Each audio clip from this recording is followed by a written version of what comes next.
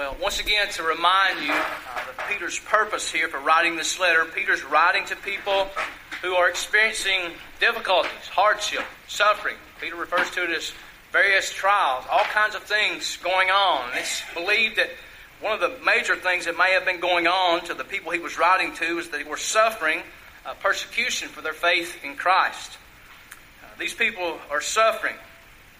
We suffer, right? Amen.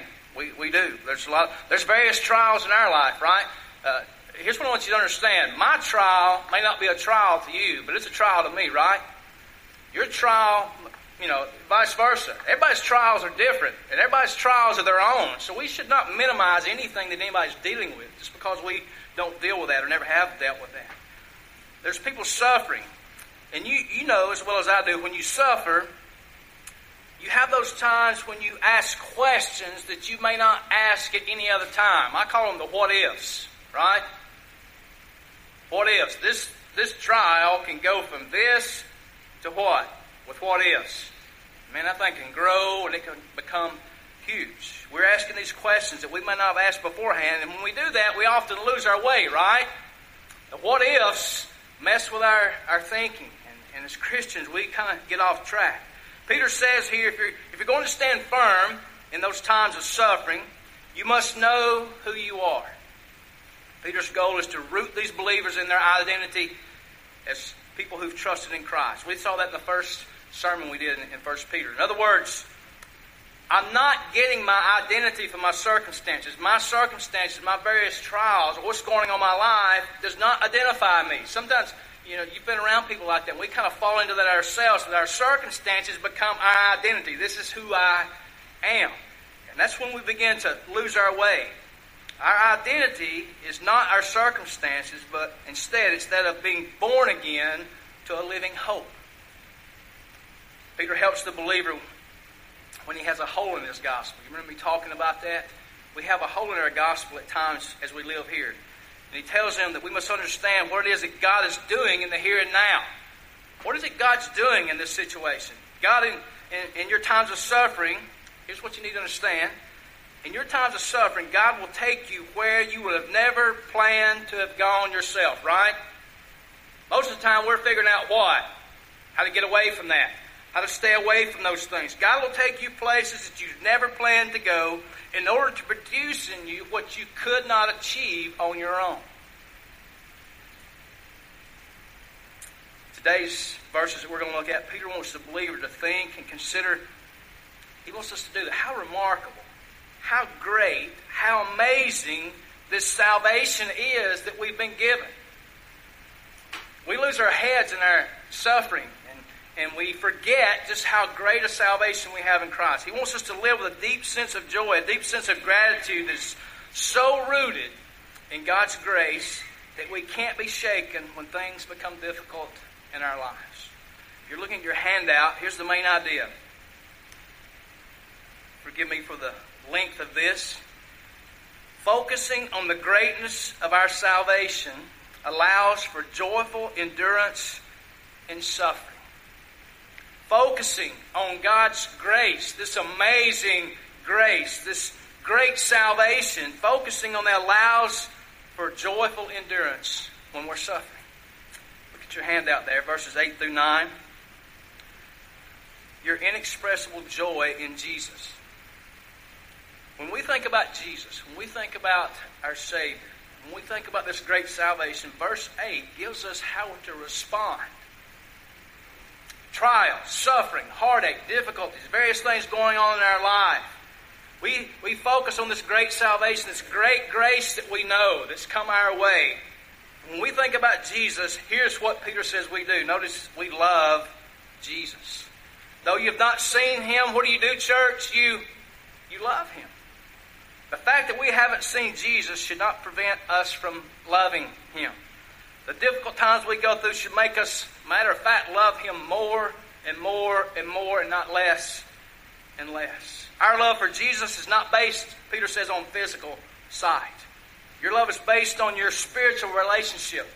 Your love for Jesus is because of a living hope that His perfect life, His death, His resurrection is made possible for you. You love because Jesus made it possible for you to be born again.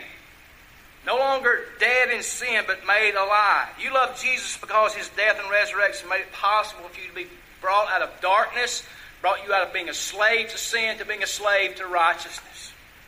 In other words, your life has been changed. Love for Jesus Christ in response to His ultimate love for us as seen in the cross, that's the fundamental motivation of the Christian life. Love for Jesus is motivated based on what He done on the cross for us. Think about this. No cross, no Jesus. Guess what? Suffering, hard times, and nothing great to live for. No salvation. You ever wake up? I wake up some days and I wonder, what if I faced today and I realized that there was no gospel, there was no Jesus, and it was just this life for me to live and endure? You ever thought about that? What would it be like to do that?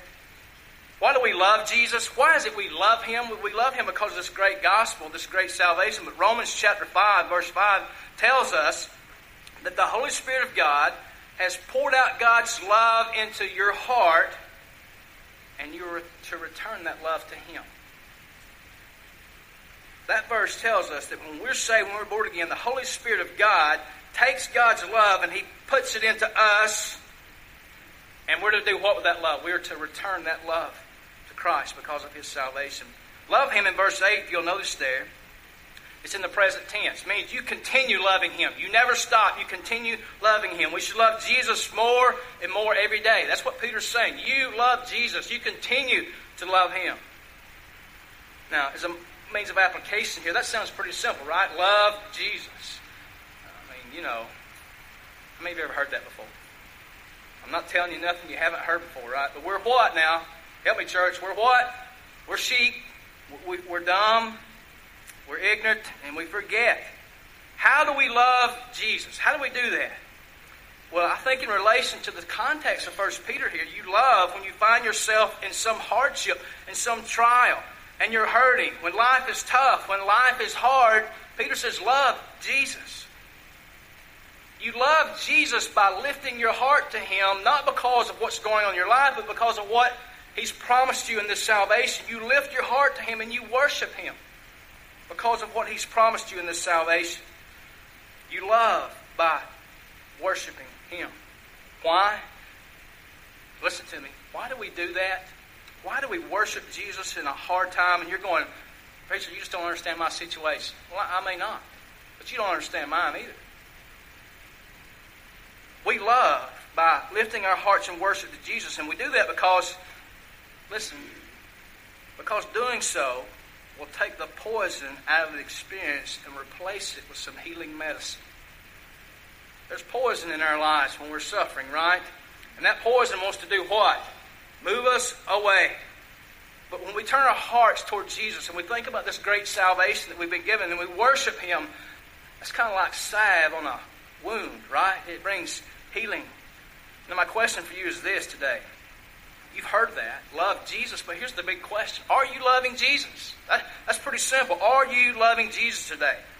Or, when hard times come, do you replace love for Him with any substitute that the world will offer you? Right? Hurting, hard time, difficult time, and the world comes along and offers me whatever it is, and I go, that'll help me, right? It'll help you for how long? Whatever, and then what? You're right back. Do we run to Jesus and replace our love for Him with the substitute that the world gives us? Do we look for hope in other things instead of running to the cross? Love Jesus above all else and trust that He knows what He's doing in your life, right? Pray that Jesus would have the supremacy over all your affections. I pray that for myself every day. I have a list of things that I pray through for Debbie every day. There's 10 things on there that I pray for her every single day. And one of those is that she would have a greater love for God. That He would have the supremacy over her heart, even over my life. Would Jesus be more important to her than me? Because, by the way, if that's the case, then I really get love when she loves Jesus. If there's love in your heart this morning for Jesus, it's because you've been born again. It's because you've been transformed by God's grace. And notice what He tells us next. We need to trust Jesus. We love Jesus, but we also trust Him. Though you do not now see Him, you believe in Him. Believe is in the present tense too. By the way, everything that we're being told to do here is in the present tense. You continue believing. Don't stop believing. Don't stop trusting Jesus. Don't doubt His goodness, His faithfulness, His kindness. Believe in His life, His death, and His resurrection that secured your salvation. Believe in that. Keep trusting in that. Christian, you are to love by faith and not by... Anybody know what comes next? Sight. The just shall live by faith. You live by faith, trusting, not by sight. Romans chapter 8, verse 28. Everybody here knows what that verse is, right? You probably memorized it. You might miss a word or two here and there, but give you a few minutes and man, you can spit that thing out. Here's what Romans 8:28 doesn't say. It doesn't say that we will see all things working together for good. It says that we know all things work together for good to those who love God. We don't see it, we know. We're trusting, right? Believing means surrendering all to God and obeying His word in spite of the circumstances. Love and believing, they go together. When you love someone, you trust them, right? Think of someone you love. Really, they capture your heart. It may be your spouse. I certainly hope that's the case. Children, it may be your parents. But when you love someone, you trust them, do you not? Where you find love and faith, you find confidence for the future in your life. Notice in verse 8, you love, you trust, and you rejoice. And rejoice with joy that is inexpressible and filled with glory. Just like verse 6, the word used here is greatly rejoice. Greatly rejoice. Does anybody want to guess what tense it's in? The present tense. Indicating we're to continue doing it. You greatly rejoice in your trials. Not because of the trial, don't misunderstand. Not because that you don't rejoice because of that trial, but because of what that trial is going to do in your life. Does anybody remember verse 7 from last week? Look at verse 6. In this you rejoice, though now for a little while, if necessary, you have been grieved by various trials. The next two words, so that. Here's the reason. The tested genuineness of your faith, more precious than gold that perishes, though it is tested by fire, may be found to result in praise and glory and honor at the revelation of Jesus Christ. You greatly rejoice because you know in that trial that God is what? He's working to do something in your life to test your faith, to validate that faith, to grow you in your faith. When it comes to Jesus in verse 8, it says, you greatly rejoice. But notice what it tells you how to rejoice, or what that rejoicing should look like. With joy that is what? Inexpressible and filled with glory. Notice that you greatly rejoice in trials. Notice that. You greatly rejoice in trials. But listen to this. Don't miss this. You greatly rejoice in trials. But when it comes to Jesus, you greatly rejoice with joy inexpressible and full of glory. Joy that is inexpressible. That word inexpressible means higher than speech. That's what that word means. It has the idea that you can't do justice with your words. Those who live in a relationship with Jesus experience such joy that, in other words, they can't explain it. It's hard to find words. You ever been in a situation where you just couldn't find the words to explain something? Whatever it was just kind of, it was beyond you. I have times like that when this verse in my life, when I begin to think about the gospel and what God has done for me and what comes in my life and the suffering and the heartache, and I begin to focus on this great grace that's been brought into my life. I begin to thank God for that, and there reaches moments in my life where I can't even express that. That's the idea here. Notice here it says, joy that is inexpressible, and it's what? Filled with glory. It means to render highest praise. To render highest praise. You might not be able to rejoice over the circumstances, but you can rejoice in them by setting your heart and your mind on Jesus.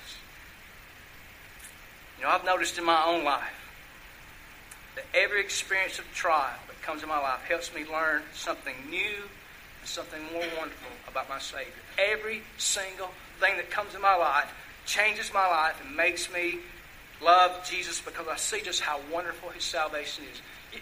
You ever been this way in your life or know somebody? When life is just kind of going good and everything's going just, as a Christian, we kind of do what? Jesus kind of takes a back seat. Well, everything's good. I don't need Him. But when something happens, where do we go? Ring the bell. Where's my divine bellhop? I'm in trouble. Come help me. What should you do when you face trials in life? It's simple. Right here. You keep loving Jesus. You keep trusting Him. And you keep rejoicing in Him. I'm sorry that I don't have any profound way for you to do that, but the Bible's pretty clear. What should you do when trials come, when hardships come in your life as a Christian? You keep loving Jesus. You keep trusting Him, and you keep rejoicing in Him. Look at verse 9.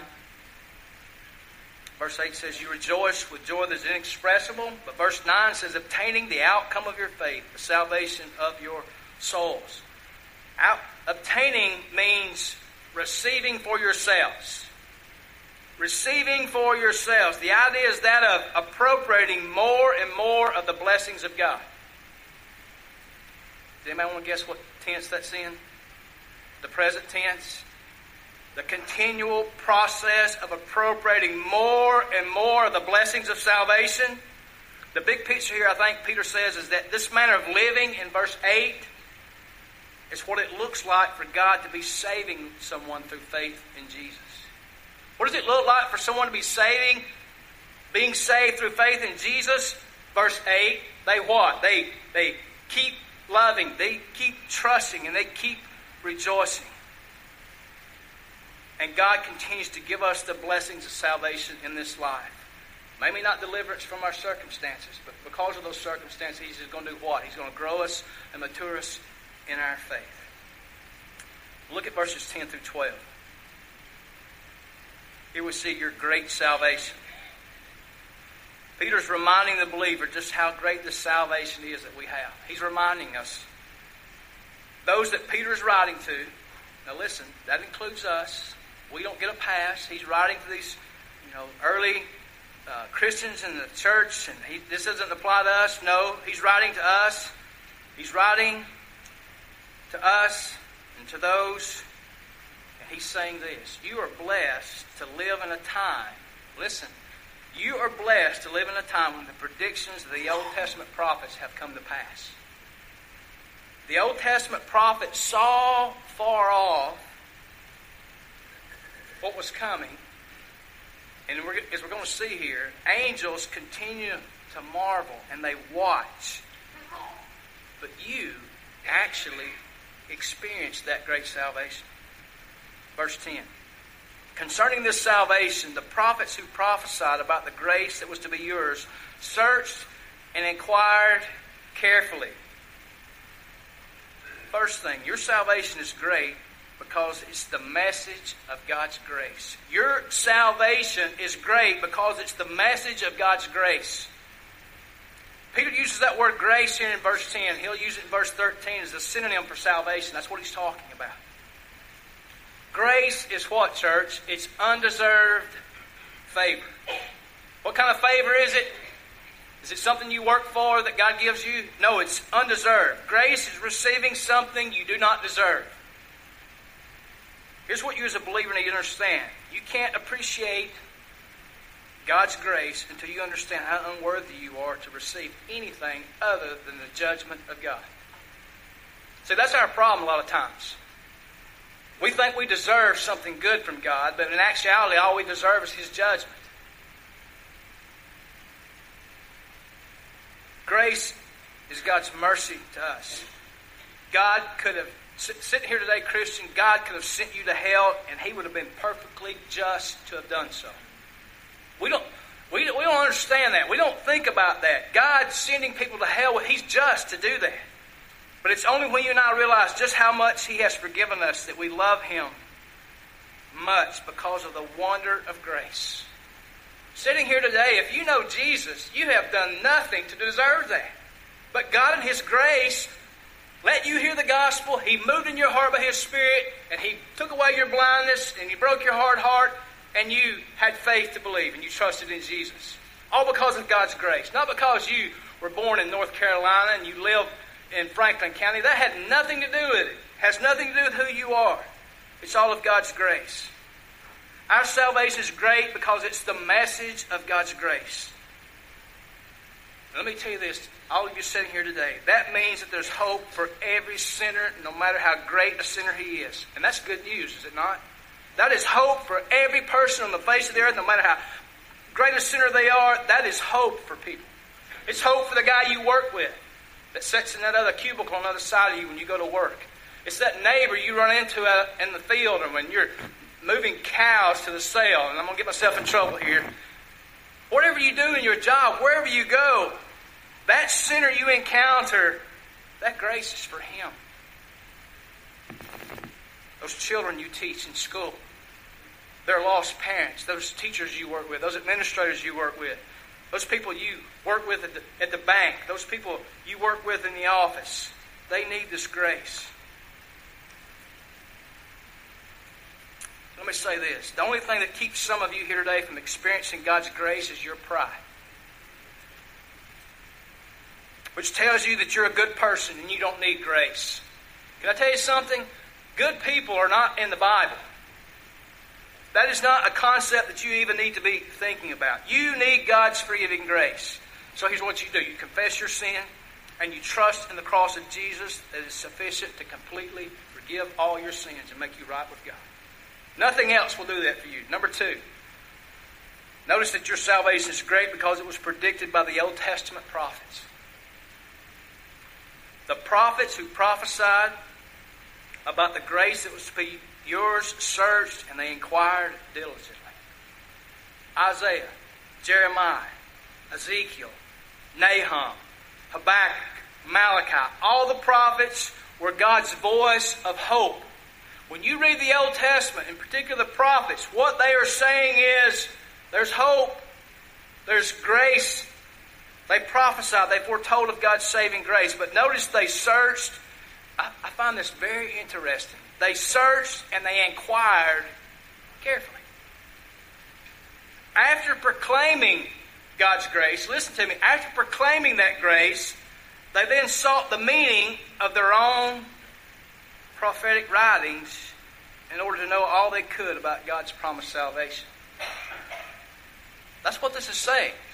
The Holy Spirit of God inspired them to proclaim the grace, but then after they proclaimed it, they what? They searched and they inquired carefully, wanting to know more about this grace that they were telling everybody about. These men raised up by God were directed to write such an incredible an account of redemption that they didn't fully understand all that they had written themselves. Now, let me clarify something here. It's important to understand that, as it says here, that the prophesied grace that was to be yours does not mean that the prophets looked forward to a saving grace that did not already exist in the Old Testament. There's kind of you got to balance this. Salvation has always been available to sinners, and always and only by grace. There was never any question in the Old Testament whether or not God was gracious. Never a question of that. But the manifestation of His grace would come when Jesus come on the scene. Now you're saying, well, how does that work for people in the Old Testament versus the New Testament? Let me ask you this, church. How is it you and I are saved? It's by what? Faith. The same faith that saves you is the same faith that saved people in the Old Testament. Example, Abraham, right? Abraham believed and it was what? Counted unto him as righteousness. That's in the Old Testament. You go to Romans chapter 4, and what does it tell us about Abraham? Abraham believed and it was counted to him as righteousness. What did Abraham believe? I don't have time to tell you everything, but if you read the book of Genesis, God makes a promise to Abraham. He gives him a promise that through him many descendants will come, and from those descendants will come who? Jesus, who will save the peoples of the world. What did Abraham believe? He believed that, and God says, righteous. Abraham and the Old Testament people look forward, they believe that, and God said, righteous. You and I have it, and we look back and we go, God says, righteous, we believe. You see the difference there? It's faith. It's on one end of the cross, and this side of the cross. They looked forward and believed. You and I do what we look back and believe. It's the same faith. Look at verse 11, talking about the prophets. Peter says, inquiring what person or time. Now notice this phrase. This excites me. I don't know whether you or not, but inquiring what person or time the Spirit of Christ in it. Now who's he talking about? Old Testament prophets. Inquiring what person or time the Spirit of Christ, where was it at? In them. By the way, that's inspiration there. The Old Testament prophets were inspired by the Holy Spirit of Jesus to write, indicating when he predicted the sufferings of Christ and the subsequent glories. Here's what Peter's saying. The prophets, as they were accurately and specifically predicting exactly how God would provide salvation that you and I desperately needed, those prophets were guided by none other than who? Jesus himself. The Spirit of Christ in them. Somebody ever says, I see that in the New Testament about this inspiration thing, but I don't see it in the Old Testament. Well, they haven't read what the New Testament says about what was going on in the Old Testament. It was the Spirit of Christ who was guiding these prophets to prophesy. Jesus didn't do what he did to fulfill prophecy. Listen, he didn't do what he did to fulfill prophecy. The prophets prophesied because of what Jesus would do for sinners. Jesus told them what he was going to do. Now listen, they didn't fully understand that because after they proclaimed it, what did they do? Searched and inquired, wanting to know more about this salvation. Think about that. Jesus, the Son of God, spoke to these men about the kinds of things he was willing to suffer for mankind. How amazing is that? Hundreds and hundreds of years before, God was in charge of the process. And those things that would be done, not because the prophets had predicted them, but because Christ had decided that this is what he would do for you and me. He was telling that to them. And Jesus came, he left heaven, he came into the world and willingly subjected himself to the hardships of life in a fallen world. And not only that, but he willingly died in order that the wrath of God would be satisfied. You could be forgiven and become a child of God. Do you understand what it is you have been given? Do you realize that the sovereign God was controlling all the events of human history to bring a Savior into the world? These stories are in the Old Testament. They're not made up stories. They're actual things that happened, but God was controlling everything in the world to bring salvation into the world. For hundreds of years, he was Lord over every situation, every location, every circumstance. By the way, some of you are going through the book of Daniel right now in your Sunday school lessons, right? You know what Daniel's all about? It's about the sovereignty of God. All those kings rising up, all those nations falling and beating each other up. Guess who was in control of that? God was. He prophesied. That was coming. God was in control of everything. Nothing was happening outside of his will. All of it was controlled by him so that at a particular point in time, Jesus would come. All because God had placed his love upon you. Let me ask you this. Do you celebrate the grace that you have been given? Do you rejoice that when God looked upon you, he saw nothing worthy of grace, and yet, in spite of your unworthiness, he saved you? Think about that in your own life. You look at people sometimes and what do you do when you look at people? You decide whether they're worthy of my attention or not, right? Go ahead and shake your head. Aren't you glad that God doesn't do that?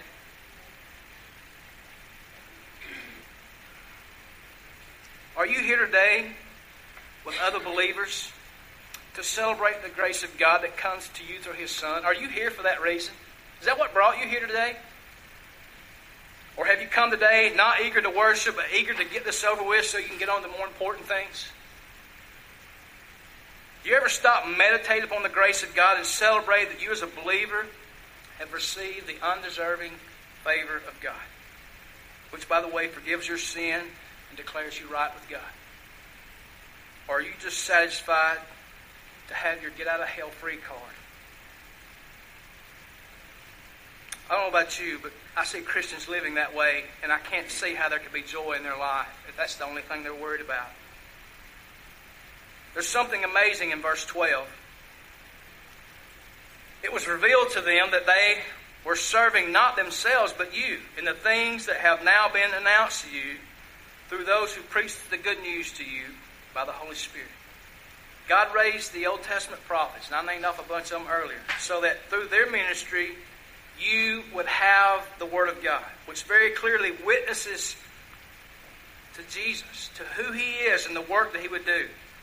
Romans chapter 10 verse 17 says, faith comes by hearing, and hearing by what? The Word of God. And the work of the prophets was for you. Can I let you in on a secret? The Bible is not about you. It's not about me. But it is for you. It's for pointing you to Jesus, who you desperately need as your Savior. If you go to the Bible thinking this is about me, you're going to be very disappointed. Look again at verse 12. The things that have now been announced to you through those who preach the good news to you by the Holy Spirit sent from heaven. Peter uses that word preach there in a general sense. And by that I mean that part of the work of salvation is that God, by His Spirit, has raised up people so we hear the message of salvation. That's what that means. It's not confined to the Old Testament prophets, but it's a word that's for us. Now here's the application based on what I'm saying there. Can you think of that person for yourself that you need to be preaching and proclaiming the gospel to? Can you think of the names of people, the other side of the coin here, can you think of the names of people that the Holy Spirit used in your life to bring the message of salvation to you? Can you think of some people who God used to do that? Boy, I can. I think of a cousin. His name was Freddie. He was my Sunday school teacher. He was my daddy's first cousin, making him my second cousin. Man, when we got to Sunday school every Sunday morning, when the door shut, it was on. He opened the Bible up, and man, he gave it to you. He preached Jesus. And I remember that. God using him to work. See, it would be years later before I would ever accept Christ. But I sat in that class and I heard him week after week point me to Jesus. Maybe that was your parents. Maybe it was a friend. Maybe it was a coworker. Maybe it was a relative. Maybe somebody previously unknown to you. What an amazing thing. What an amazing thing that God would use someone else to speak the gospel in your life.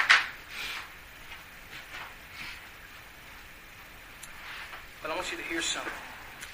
It's not that Jesus hundreds of years ago spoke to prophets who would give us the Word of God. It's the Spirit of God who now proclaims that Word through the mouths of other people. And the Holy Spirit of God who opens hearts so they're able to hear. Listen, I'm not calling you prophets, but you are proclaimers of the gospel. Is that how you see yourself? You say, I'm not a prophet, I'm not a preacher. But what you forget, all believers are commissioned by God to go make disciples. That was not just for the 12 that he was speaking to. That was for everyone who would come afterwards who would trust in Christ.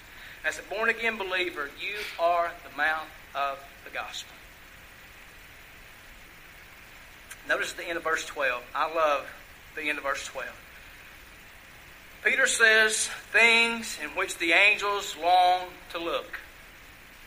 We've read that before and we're just kind of like, yeah, okay. The angels who are watching with amazement, they're watching this transforming grace of the gospel. They're watching that. They're watching relationships being formed with lost people. They're watching the Spirit work through the Word, watching someone begin to understand their need for forgiveness. They watch as people grasp the suffering of Jesus, which redeems them. They watch people receive God's grace. Angels see that. They're watching that. They watch a heart that's transformed. They watch sanctification take place in your life after you're saved. Angels are looking at this amazing thing that's happening. And in Luke chapter 15, verse 10, it says, the angels rejoice over one sinner who repents. You remember the day you got saved? You know what was going on in heaven? Angels were rejoicing. The angels are being amazed at God's awesome work of salvation. Now the question is, are you amazed? We get comfortable with that. The cross of Jesus was the greatest event in the history of the world. Nothing that happens or ever will happen compares to the cross of Christ. And can I tell you this? It's not education that we need. Education is good. I've had plenty of it. But it's not education that we need. It's not universal health care. It's not economic equality. The greatest need of humanity is the grace of God. Sin has separated all of humanity from God, and sin has made us dead, unable to move toward God. Humanity has a great problem that it can't fix. Christian, let me challenge you today. You need to celebrate God's sovereign grace, that He has placed His love on you and saved you from your sin. You need to celebrate that. There's no doubt about it. I stand here before you today. Life is tough. It can be hard at times, right? And those times will cause you to question the wisdom and the faithfulness and the love of God, will they not? There will be circumstances that don't make any sense to you whatsoever. There will be times when it doesn't seem like you're being loved. Been there? In those times, God's Word says you need to focus on the great salvation that you have. In order to stand firm in those times, you focus on the grace of God. If you're saved, nothing can take that away from you. Nothing. Cancer, death of a loved one, hard times, wayward children, a marriage that's kind of messed up, nothing can take that away from you. Let me speak just briefly to those of you here today who don't know Christ. You may be saying, I've heard this gospel, but I've never heard and understood the gospel, particularly maybe like this.